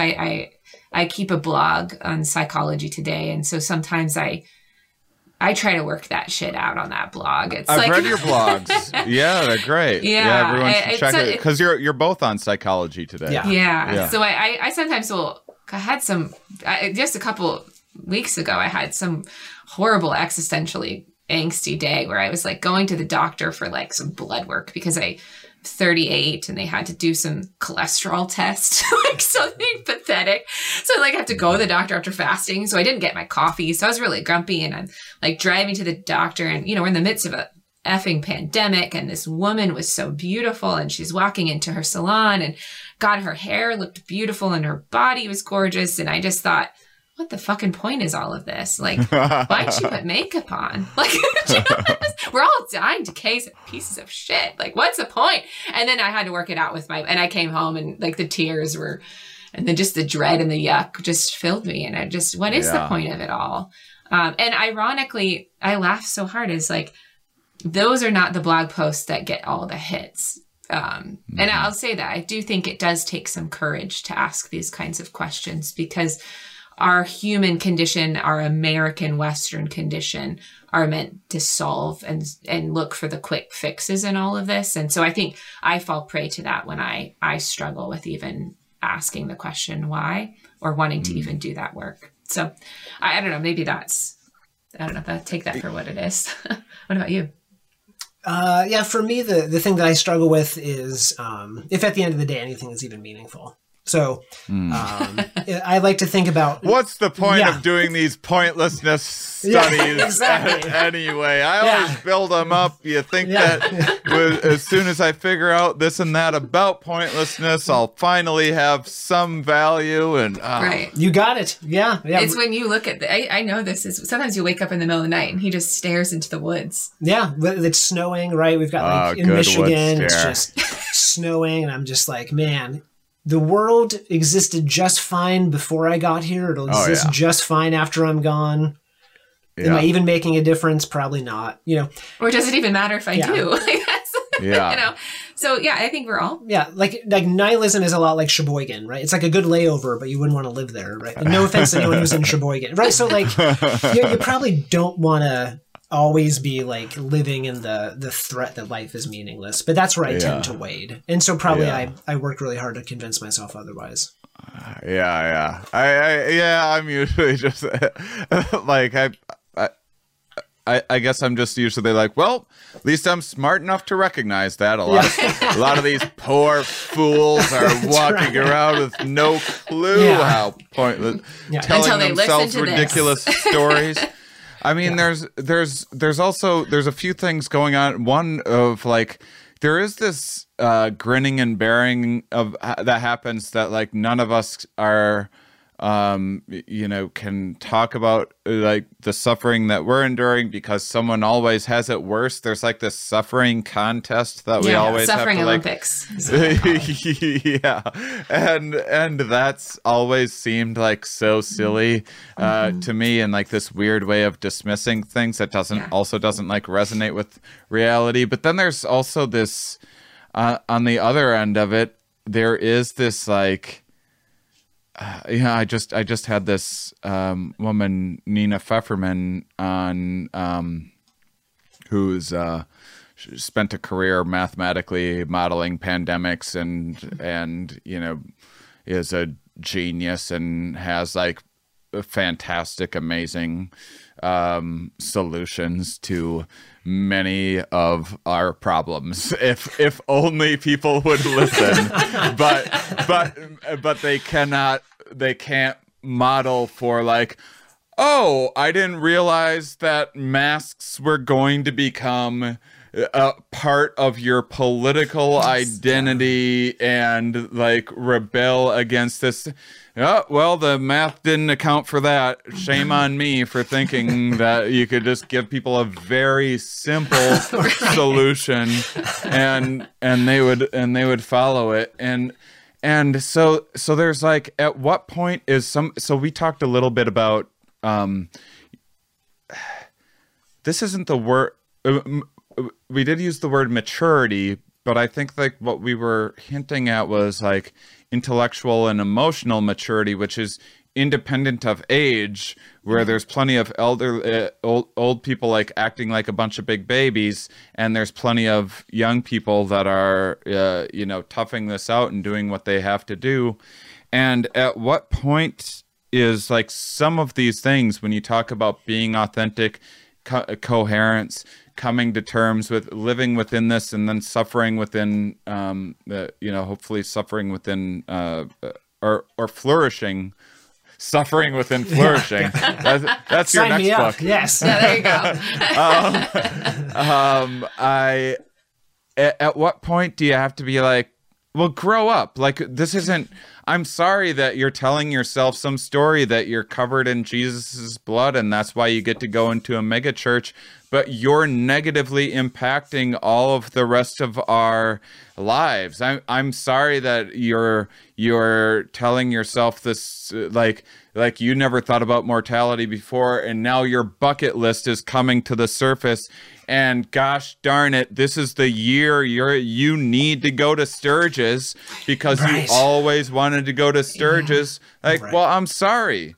Grow up. That's not in line with reality. You saw the Governor Newsom in California, like right after putting lockdown policies, he himself be a hypocrite and go to a restaurant. Like, I'm sorry, vote him out next time. It doesn't mean you don't throw the baby out with the bathwater. Because someone's a hypocrite doesn't mean masks don't work, doesn't mean distancing doesn't work, doesn't mean collecting together indoors is a good idea. If some politician that says if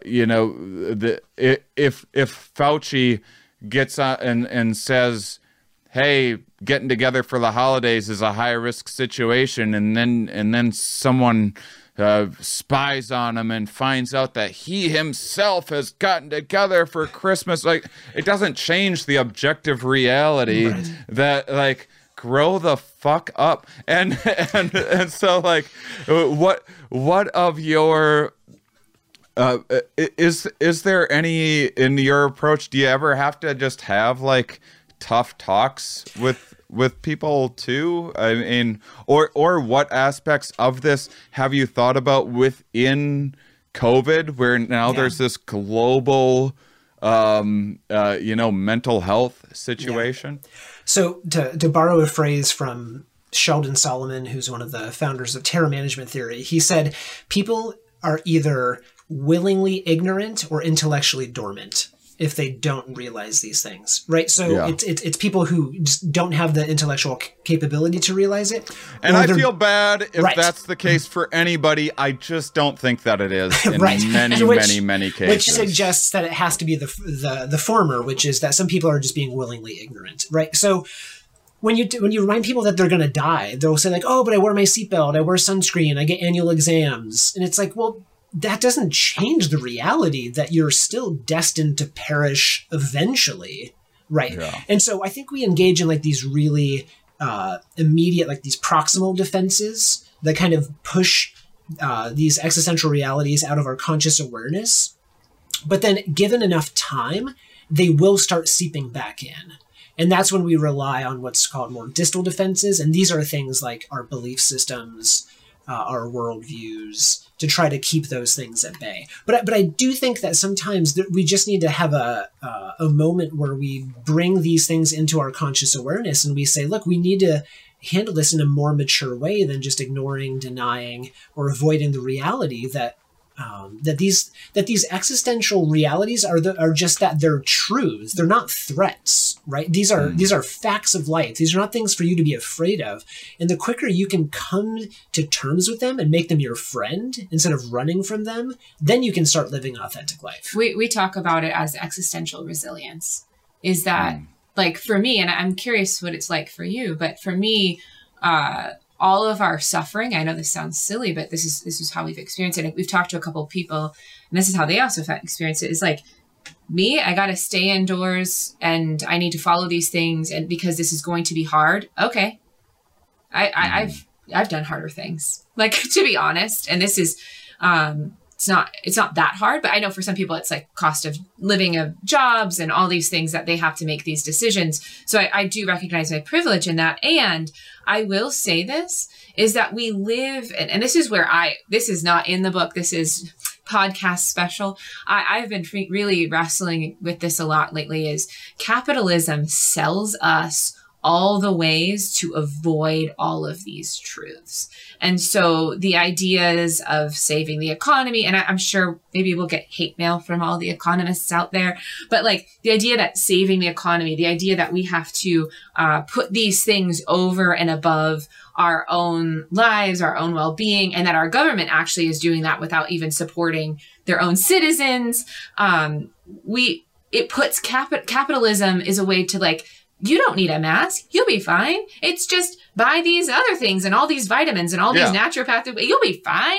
Yeah. Build up your immune system. Just spend all your money, or keep the economy alive as you spend on your local economy. I get that. I understand that. But then on the other hand, I think, well, what about those poor workers that are having to do the work and put their lives on risk to serve the food that I'm paying to spend under the economy? Like, there's an economic capitalistic bent that I think distracts our humanity. Specifically for me, I'll name this, has exposed that related to COVID, is that capitalism is a system in which is bent towards answering some of these questions for us in a very oppressive way.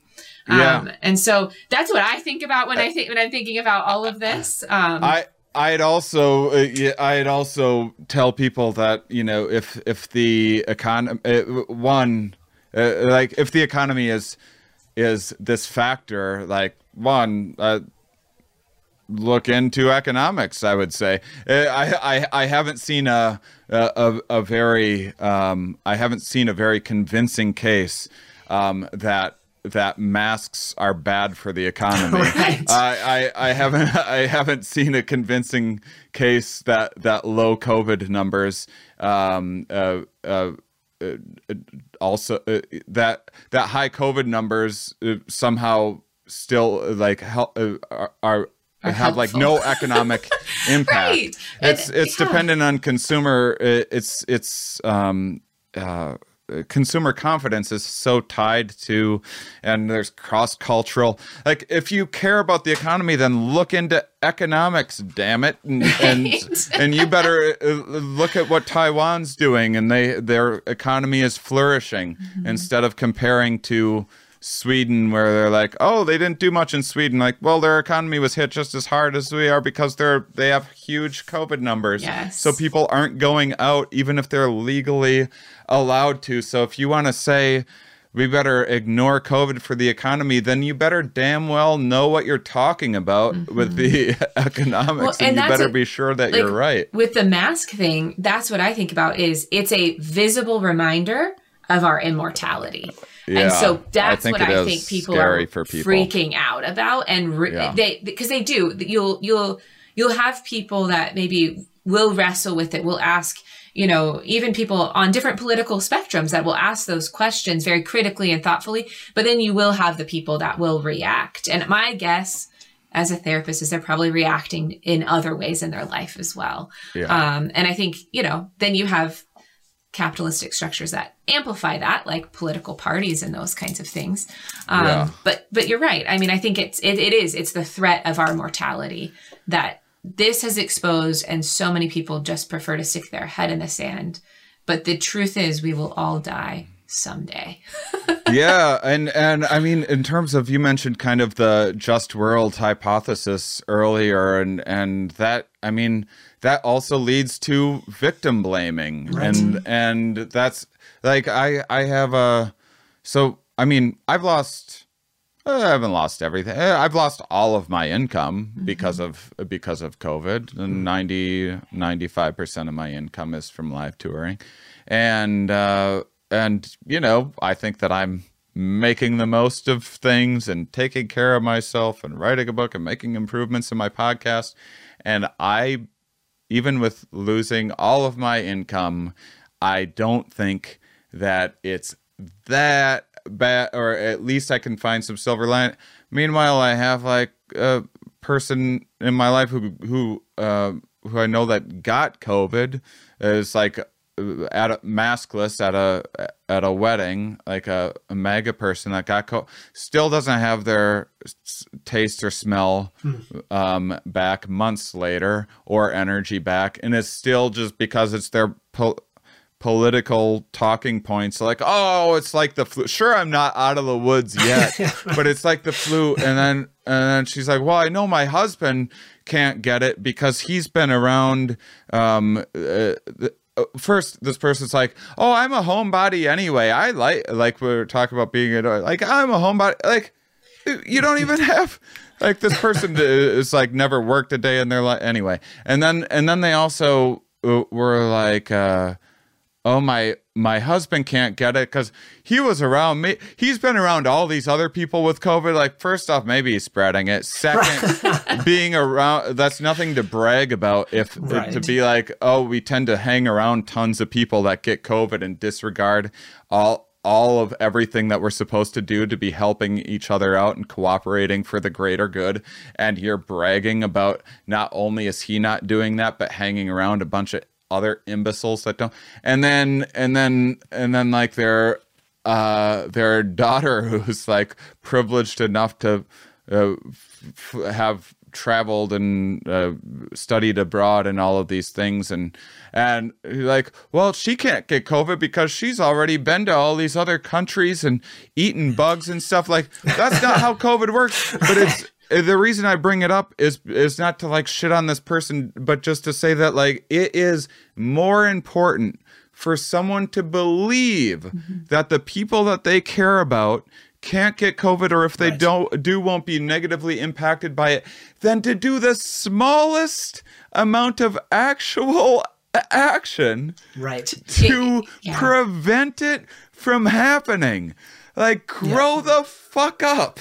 And that's just how intertwined our beliefs are, right? Because if you start acknowledging the fact that you're wrong about that belief. Oh, imagine the threads. That's what I was thinking. I was like, the threads that would pull on that person. Because then devastating. Because then if you just fast forward, then you might also be wrong about the big beliefs, like the beliefs about like, what happens after you die, or is my life worth anything?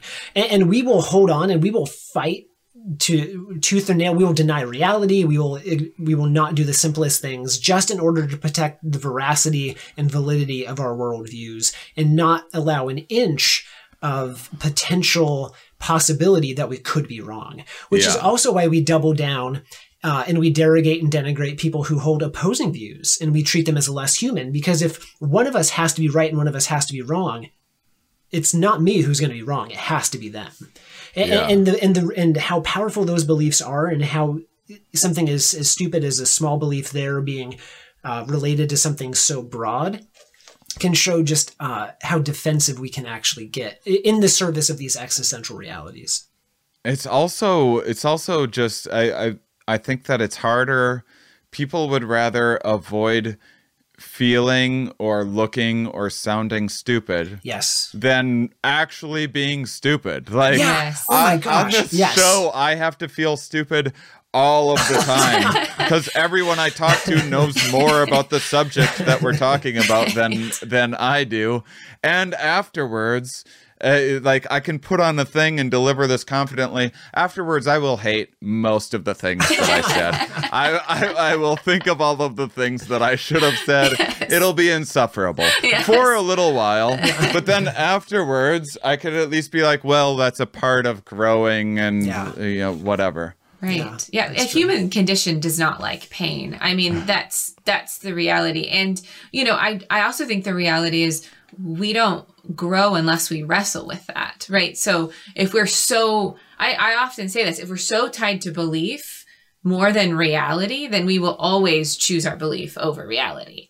But if we keep in an ultimate search of trying to find reality, so finding friends that are different than us, finding communities that may be different than us, reading people that are different in thought. And so those ways we can challenge ourselves, having podcasts, having different people that are different intelligent levels and all sorts of specialties. Those are the things that are going to acclimate us to what it feels like to be in some form of suffering. Because there is a distress tolerance that has to come with that.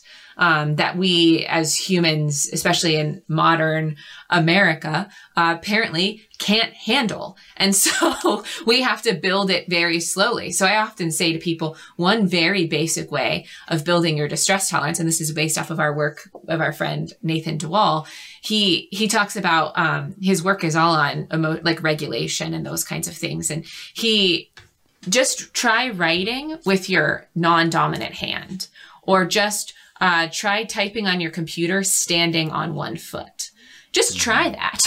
I know that's not suffering, but what I'll say is you will see how agitated you become after you do that for a while. Or don't eat lunch for 30 minutes till after you're supposed to have eaten, right? Like, those are the things that we as humans, we avoid pain even on the most basic level. And so for things that for this woman, for this friend that you're talking about, that would just unravel her, she will hold on to the beliefs more than reality. And so, I mean, we all do this to some degree, myself included, which is one of the reasons why I do love my job, because I get to meet people from all different belief systems and thoughts and religions. And so it's constantly challenging me. And to me, that's my favorite part of my job, is to interact with different people. But I don't think we as humans do that enough.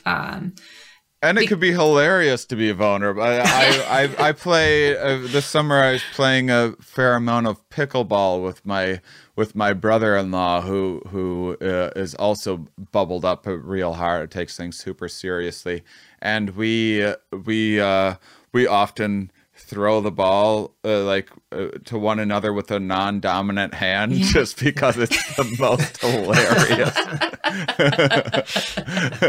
thing. So you can try something new, you can rewire that neuroplasticity and have a laugh along the way. Exactly. Is there anything that you guys wanted to plug, or closing things as we wrap up? Websites, anything else? Just the book again is The Courage to Suffer, a new clinical framework for life's greatest crisis. Is there? Yeah. Do you have? Thank you. So I have Psychology Today blogs. Yeah. So we both have our Psychology Today blogs. Mine's called The Courage to Suffer. So there's that. It's pretty easy to find, I think. I've got a website, darylvantongeren.com, or you can follow me at Daryl Van Tongeren on Instagram or at Dr. Van Tongeren on Twitter. Yep. And then I have an Instagram, and it's at The Existential Therapist. So you're welcome to follow us there. My website's sarahvantongeren.com. And I got to follow you on Instagram. Yeah, please do. Yes. I found you, so I'm following you. So we should. Oh, really? That would be Okay. great. Yeah. And then I think too, for your readers or for your listeners, what I'd say is the biggest thing if they could take home is to challenge themselves in some ways. And I think that's what I'd say even about our book is just like it's scary to think about death. It's scary to think about these things. But if we can embrace existential fears as realities, I think we can start to uncover maybe some of the stigma or fears or defenses that we feel. But the most important thing is just to remain open to all of that. And maybe practice throwing the pickleball with the other hand. Yeah. I would just love for these conversations to be out in the public, but I would love to tune into the local news tonight and be like, does any of this even mean anything? Yeah. Exactly. Here's this expert. Yeah. There was a pileup on the interstate, but I mean, they were going to die anyway. I think that your book's already been really, really helpful for me, and I think that another one of the things when you talked about the reframing and I think that for anyone worried about letting go of something that is so fundamental part of their identity. And then, because I talk with people all the time that will be like, well, what if none of this means it? It's like, you can give up your belief, or I've had things that I've had religious experiences that have made me question or spiritual experiences that have made me question. I've done a lot of drugs that have made me question, my views too. Mm-hmm. And I'll tell you, you can give up a little bit of the grip on a view, and there'll be no shortage of new ideas of meaning around the corner that will reassemble and be there for you. I love that. I do too. I think what I'd say to let go of the grip does take courage. That's sort of where the title of our book came from. Is it was a Viktor Frankl quote actually. Is that for what we say it? So Viktor Frankl says, there is no need to be ashamed of our tears, for tears bore witness that a person had the greatest of courage, the courage to suffer. And so to let go of some of those things that we all as humans hold with a death grip really we like to take that as it's because the things are true and that's why we're holding on to it. But I think it's more because we're afraid. Mm-hmm. And that's why we're holding on to it. And so to let go of it, like you said, there is more things around the corner. I mean, I'll say this professionally and personally. I think that I can confidently say that that's true. Yeah. And it's not like, oh, and we've arrived and it's a symbol. Because anytime I do that, something else, boom, just it's random. And so it will continue to evolve. And I think that's one of the coolest things about being human is that we actually don't know much. And so if we can pause it as a learning and as growth and all that, it can actually be quite exciting. And Van Tongeren, by the way, is Tongeren. Yeah. What is that name? It's Dutch. Yeah. So so Van is the first part. Yeah. Daryl's mom and father immigrated from, or your mom immigrated from the Netherlands. So and it ended up at Hope College. So that's interesting. Well, thank you for giving me and listeners a bit of hope and for sharing your personal journey and struggles and writing this terrific book. And thank you, listeners, for being such wonderful, curious people. We'll talk with you next week. Thank you. Thank you guys for watching the show. Next week, we're going to be talking about wearables for health. Using wearables to detect when you have a virus, when you have something like COVID, or anything. Colds, Lyme disease, all sorts of stuff. Long before you would have symptoms. That's one of the many things that we talk about in an absolutely fantastic conversation. And so I hope that you tune in. I hope that you, it's with Michael Snyder, by the way, professor at Stanford Health. Super cool. I can't wait. I want to be a cyborg, guys. I got to be straight up. That's something I don't talk about it a lot on the show. I'd like to be a cyborg. So, yeah, that's just who I am, and you need to know that about me. And, oh boy, what else? Oh, Patreon. If you want to support me and pay for this show, you can support me on Patreon. Be nice to turn a profit on this show one of these days. But I'm grateful for all of you in whatever you can do. And, but yeah, your support on Patreon might, if one day, covers the cost of this podcast and even my livelihood, it will also help turn me into a cyborg, starting with just getting a Fitbit for however much those are, which I now need after doing this interview, which you're going to love. I now know that I need a Fitbit, or whatever the comparable best things are. So check out next week's show. Hear all about that. Leave comments. Ask questions. Follow me on Instagram. I'm really close to my 10,000 followers that I need on Instagram to be able to have this swipe up feature, to be able to include links and videos and just make everything easier for myself and followers on there. They make you have 10,000 followers to be X level of influencer to unlock these sorts of things. So, well, whatever it is, that's the way that it goes. And so it's not just, this isn't just me. This isn't some vanity goal. Look at me. I have 10,000 people following me. Aren't I special? Nope. This is me trying to do more special things for you, and you being able to take in more special things from me with unlocking this special thing that requires having 10,000 followers. Not the idea that 10,000 followers is anything special or not special. What am I talking about? I don't know, guys. Yeah, that's that. Write me reviews. Take care of yourself. Be nice to one another. And if you don't feel like being nice to one another, get on Twitter. Follow me there. Let's be pricks to one another. All right. I'm getting goofy in this outro. Getting loose. Yeah. That's it. That's it. There's always a time where you go, do you stop? Do you re-record? There's valuable information I could present in a more conscientious way.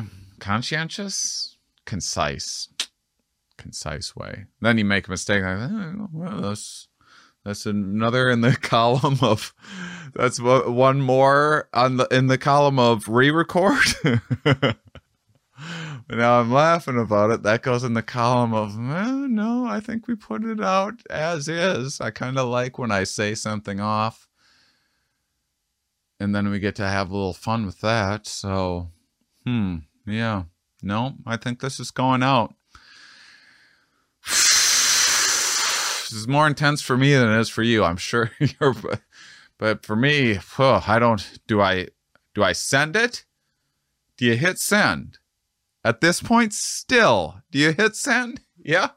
Already did. If you're watching this, I already did. I already committed. All right. I'm goofy today. You guys are awesome. I'm not even on drugs. I'm talking like you'd think. If I listened to me, no, not me. If I listened to someone else, I know me.